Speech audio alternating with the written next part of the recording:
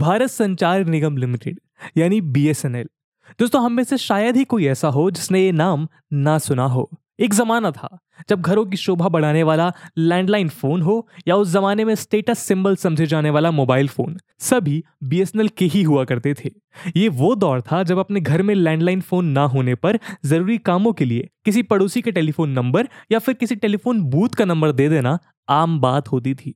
दोस्तों, शायद आपके पेरेंट्स का पहले मोबाइल सर्विस करियर भी बीएसएनएल ही रहा होगा, लेकिन एक समय में इंडिया की सबसे बड़ी टेलीकॉम कंपनी रही भारत संचार निगम लिमिटेड बीते कई सालों से घाटे और कर्ज के दलदल में उलझी हुई है।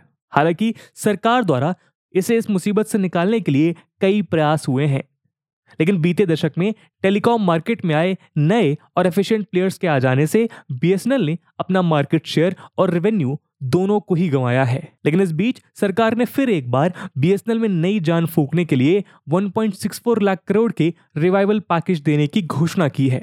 पर दोस्तों, ऐसे में सवाल ये उठता है कि जब एक कंपनी के रिवाइवल के लिए 1.64 लाख करोड़ रुपीस की जरूरत हो, और वो भी तब जब इस रिवाइवल के लिए सरकार द्वारा दिए जाने वाला ये पैसा आपके और हमारे जैसे टैक्स पेयर्स की जेबों से जाना हो, तो क्या ये करना जरूरी है या फिर कहीं एफिशिएंट है? आज हम इसी टॉपिक को डिस्कस करेंगे कि वो क्या कारण है जो एक समय में टेलीकॉम सेक्टर के आसमान पर खड़ा बीएसएनएल आज जमीन पर पड़ा है। और साथ में हम ये भी जानने की कोशिश करेंगे कि क्या सरकार के द्वारा इतना बड़ा रिवाइवल पैकेज बीएसएनएल के लिए निकालना एफिशिएंट है या फिर ये एक फेल्ड अटेम्प्ट साबित हो सकता है। लेकिन दोस्तों, इस वीडियो को शुरू करने से पहले मैं आपको बता दूं कि इस वीडियो की इंपॉर्टेंस यूपीएससी मेंस के पर्सपेक्टिव से काफी ज्यादा है। ये टॉपिक आपके ऐसे जीएस मेंस पेपर 3 के इंडियन इकोनॉमी और जीएस मेंस 2 के government policies and interventions aimed at development in various sectors से रिलेटेड है। इसके बारे में हम वीडियो के अंत में और भी बात करेंगे, पर फिलहाल के लिए अपने डिस्कशन को हम शुरू करते हैं।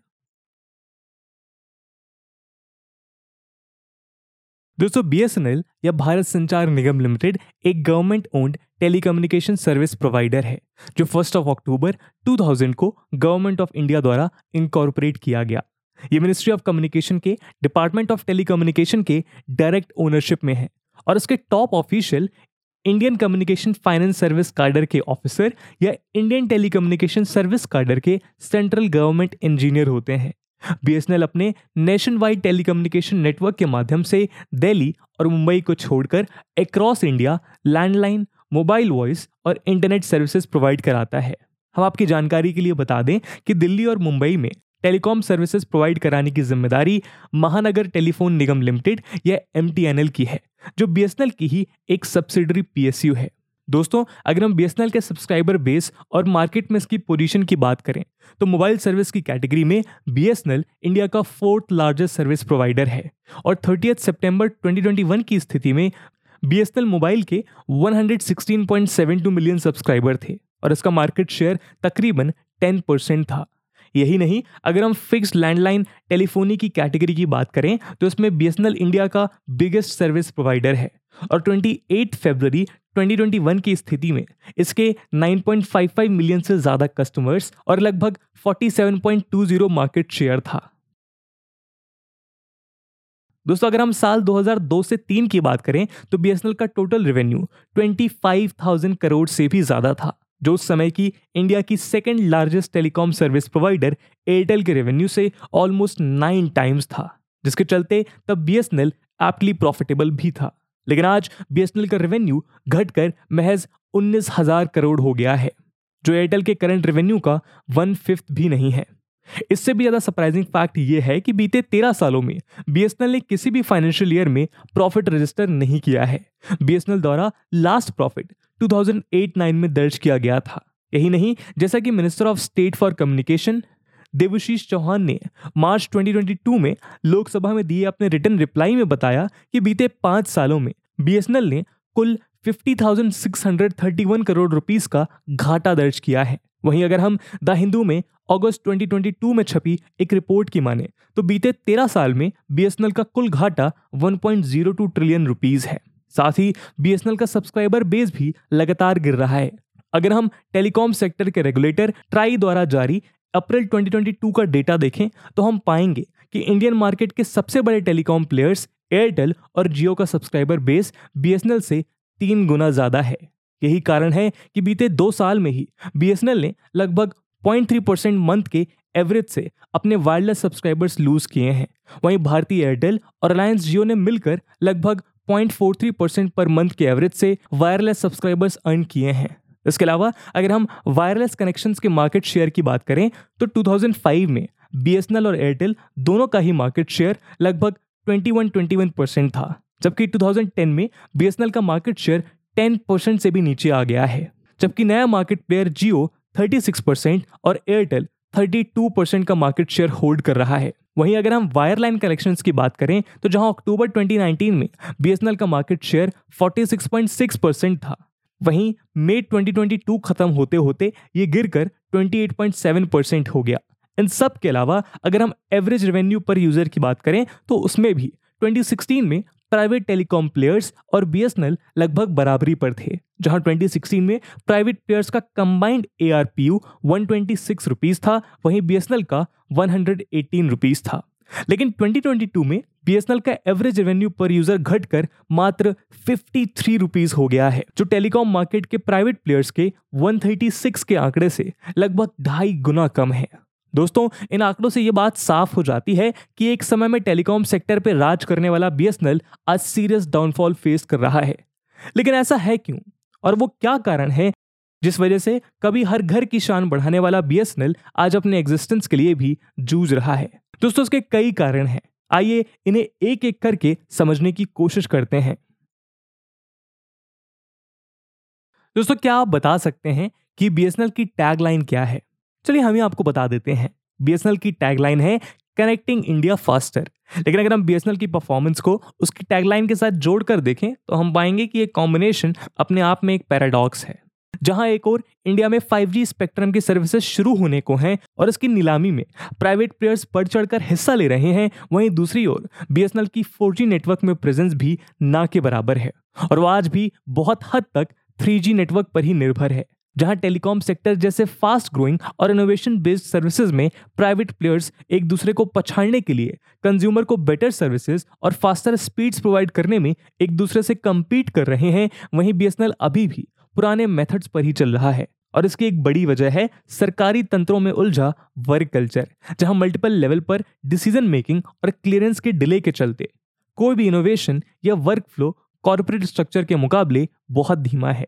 यही नहीं, जहां एक और प्राइवेट प्लेयर्स कंज्यूमर्स को बेटर सर्विसेज प्रोवाइड करने के लिए इस फील्ड की बेस्ट टेक्नोलॉजी इनोवेट या एक्वायर करने की प्रतिस्पर्धा में लगे हुए हैं, वहीं दूसरी ओर बीएसएनएल में अन्य पीएसयूज की तरह ही अभी भी टेंडर बेस्ड एक्विजिशन ही चल रहा है, जहां टेंडर्स के माध्यम से सबसे सस्ते दामों में सर्विसेज को एक्वायर किया जाता है। लेकिन दोस्तों, ये बात तो जग जाहिर है कि मार्केट में बेस्ट अवेलेबल टेक्नोलॉजी कभी भी चीपेस्ट इन मार्केट नहीं हो सकती। ऐसे में हम कह सकते हैं टेलीकॉम सेक्टर की इस रेस में बीएसएनएल प्लानिंग के लेवल से ही पिछड़ना शुरू हो जाती है। इसके अलावा अगर हम बीएसएनएल के एम्प्लॉय बेनिफिट एक्सपेंसेस को देखें तो 2020 तक बीएसएनएल के टोटल एक्सपेंसेस में से 40% एक्सपेंसेस एम्प्लॉय बेनिफिट्स के ही होते हैं। हालांकि 2019 के रेस्क्यू पैकेज से फंड किए गए वॉलंटरी रिटायरमेंट स्कीम के चलते बीएसएनएल की वर्कफोर्स जो 2018 में 1.8 लाख थी, वो 2021 में घटकर 64,500 रह गई है। लेकिन फिर भी प्राइवेट कंपनीज के कंपैरिजन में बीएसएनएल के ये एम्प्लॉय बेनिफिट एक्सपेंसेस आज भी काफी ज्यादा हैं। ऐसे में बीएसएनएल से फाइनेंशियल एफिशिएंसी एक्सपेक्ट करना मुश्किल है। दोस्तों, ऐसा नहीं है कि बीएसएनएल के रिवाइवल की कोशिशें पहले नहीं हुई हैं। 2010 में इसके रिवाइवल के लिए सैम पित्रोदा कमेटी का गठन किया गया, जिसने बीएसएनएल के रिवाइवल के लिए एक 15 पॉइंट प्लान रिकमेंड किया था। इस 15 पॉइंट प्लान के कुछ अहम रिकमेंडेशन थे कि बीएसएनएल के स्टाफ को कम किया जाए और साथ ही बीएसएनएल में गवर्नमेंट की हिस्सेदारी को भी 30% तक घटाया जाए। इसके अलावा इस कमेटी ने बीएसएनएल की फंक्शनिंग को और अधिक प्रोफेशनल बनाने के लिए कुछ स्ट्रक्चरल चेंजेस भी रिकमेंड किए थे।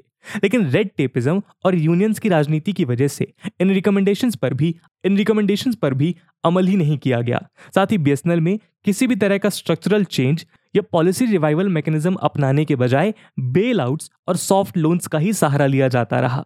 इसी सिलसिले में 2019 में भी बीएसएनएल को 70,000 करोड़ का रिवाइवल पैकेज प्रोवाइड किया गया था, जो एम्प्लॉयज की वॉलंटरी रिटायरमेंट स्कीम को फंड करने के अलावा एक प्रॉपर रिवाइवल स्ट्रेटजी के अभाव में अपना टारगेट अचीव करने में विफल रहा। दोस्तों अब ऐसे में प्रश्न ये उठता है कि हमें एक ऐसे loss making state run telecom firm की जरूरत क्या है। इस बारे में इंडियन गवर्नमेंट का तर्क है कि टेलीकॉम सेक्टर एक स्ट्रैटेजिक सेक्टर है और साथ ही इसके सिक्योरिटी इंप्लीकेशंस भी हैं। जैसे हमारे इंटरनेशनल बॉर्डर के आसपास के एरियाज और लेफ्ट विंग अफेक्टेड एरियाज में जो टेलीकॉम स्पेक्ट्रम्स यूज में आते हैं उन्हें सिक्योरिटी कंसर्न्स की वजह से मॉनिटर करना जरूरी हो जाता है। ऐसे में गवर्नमेंट के लिए इस सेक्टर में कुछ हद तक अपना कंट्रोल बनाए रखना जरूरी है, जिससे वो अपने सर्वेलेंस को एफिशिएंटली परफॉर्म कर सके। इसके अलावा जैसा 2019 में तत्कालीन telecom minister mister Ravi Shankar Prasad ji ने अपने एक स्टेटमेंट में बताया कि बीएसएनएल इंडिया के स्ट्रेटेजिक इंटरेस्ट की वजह से भी इम्पॉर्टेंट है, क्योंकि इसके सोशल इम्पैक्ट्स भी हैं। एग्जाम्पल के तौर पर जब हमारे देश में फ्लड्स, साइक्लोन्स या ऐसी कोई डिजास्टर घटित होती है तब पब्लिक वेलफेयर के लिए बीएसएनएल ही सबसे पहले अपनी सर्विसेज फ्री में ऑफर करता है। साथ ही गवर्नमेंट का ये भी मानना है कि टेलीकॉम सेक्टर में एक पब्लिक सेक्टर कंपनी की मौजूदगी से प्राइवेट प्लेयर्स अपनी मोनोपोली नहीं चला पाते, जिसका फायदा अंततः कस्टमर को ही मिलता है। इसके अलावा बीएसएनएल ने इंडिया में टेली डेंसिटी बढ़ाने और टेलीकॉम सर्विसेज को रूरल एरियाज और दूर दराज के क्षेत्रों तक पहुंचाने में भी एक अहम किरदार निभाया है। हालांकि समय के साथ रूरल वायरलेस सेगमेंट में प्राइवेट प्लेयर्स ने बीएसएनएल को रिप्लेस जरूर किया है, लेकिन रूरल वायरलाइन सेगमेंट में बीएसएनएल अभी भी काफी हद तक अकेला सर्विस प्रोवाइडर है। इसके अलावा हाल के सालों में वायरलेस टेली डेंसिटी और ब्रॉडबैंड सब्सक्राइबर रेट के मामले में रूरल अर्बन गैप बढ़ता हुआ देखने को मिल रहा है। ऐसे में अपने सोशल ऑब्लिगेशन के चलते बीएसएनएल फिर से रूरल एरियाज में सर्विसेज प्रोवाइड करने की दिशा में प्रयासरत है, जबकि प्रॉफिट मार्जिन कम होने की वजह से प्राइवेट प्लेयर्स इससे किनारा करते हैं। दोस्तों इस 1.64 लाख के रिवाइवल पैकेज से सेंट्रल गवर्नमेंट की योजना है कि इसका उपयोग एग्जिस्टिंग सर्विसेज की क्वालिटी इंप्रूव करने और 4G सर्विसेज को रोल आउट करने के लिए किया जाएगा। साथ ही बीएसएनएल की बैलेंस शीट को स्ट्रेंथन करने के अलावा बीबीएनएल यानी भारत ब्रॉडबैंड निगम लिमिटेड और बीएसएनएल के मर्जर से फाइबर नेटवर्क को ऑगमेंट किया जाएगा। ऐसा करके सेंट्रल गवर्नमेंट की एक्सपेक्टेशन है कि बीएसएनएल को फाइनेंशियली वायबल बनाकर 2026-27 तक प्रॉफिट मेकिंग पीएसयू में कन्वर्ट किया जा सके। दोस्तों अगर हम बीएसएनएल के माउंटिंग लॉसेस पे नजर डालें तो ये एक अंधे कुएं जैसा लगता है जो बीते सालों में लगातार टैक्स पेयर्स के पैसों पे सरवाइव कर रहा है, और ऐसे में इस स्टेट रन कंपनी को बंद कर देना एक लॉजिकल ऑप्शन दिखता है। लेकिन अगर हम बीएसएनएल के पास्ट ग्लोरी और इंडिया के टेलीकॉम सेक्टर के डेवलपमेंट और कनेक्टिविटी को बढ़ाने में उसके रोल को देखें तो बीएसएनएल का रिवाइवल जरूरी नजर आता है। लेकिन ये रिवाइवल सिर्फ मनी इन्फ्यूजन के बजाय प्रॉपर पॉलिसी ओवरहॉल पे बेस्ड होना चाहिए। इसके अलावा इस नए पैकेज का प्रयोग बीएसएनएल के टेक्नोलॉजी एडवांसमेंट और एडमिनिस्ट्रेटिव रिफॉर्म के लिए किया जाना चाहिए। साथ ही भविष्य के लिए भी जिम्मेदारी तय होनी चाहिए ताकि टैक्स पेयर्स का हार्ड अर्न मनी का यूज एफिशिएंट वे में हो सके, क्योंकि आज के समय में मोबाइल फोन और इंटरनेट की इंपॉर्टेंस जग जाहिर है, और ऐसे में इतने स्ट्रेटेजिकली इंपॉर्टेंट सेक्टर को सिर्फ प्राइवेट प्लेयर्स के भरोसे नहीं छोड़ा जा सकता। तो दोस्तों ये थी एक केस स्टडी जहां पर हमने डिस्कस किया कि बीएसएनएल का रोल क्या रहा है इंटरनेट कनेक्टिविटी को बढ़ाने में और इंडिया के रूरल एरियाज में कनेक्टिविटी को पहुंचाने में। इस पूरे मुद्दे को लेकर आपका क्या ओपिनियन है कमेंट सेक्शन में जरूर बताइएगा। और जैसा कि हमने वीडियो के पहले भाग में बताया कि इस वीडियो की इंपॉर्टेंस यूपीएससी मेंस के पर्सपेक्टिव से काफी ज्यादा है, और इसी इंपॉर्टेंस को देखते हुए एक सवाल हम आपके लिए छोड़कर जा रहे हैं जिसका आपको कमेंट सेक्शन में आंसर करना है। And the question is, critically analyze the government's decision to revive loss-making public enterprises such as the BSNL. And with this question, my friends, that's it for the video. I hope आपको video पसंद आया होगा, और अगर पसंद आया है तो अपने दोस्तों के साथ शेयर करना मत भूलिएगा। हम मिलते हैं अगले वीडियो में, तब तक के लिए जय हिंद, जय भारत।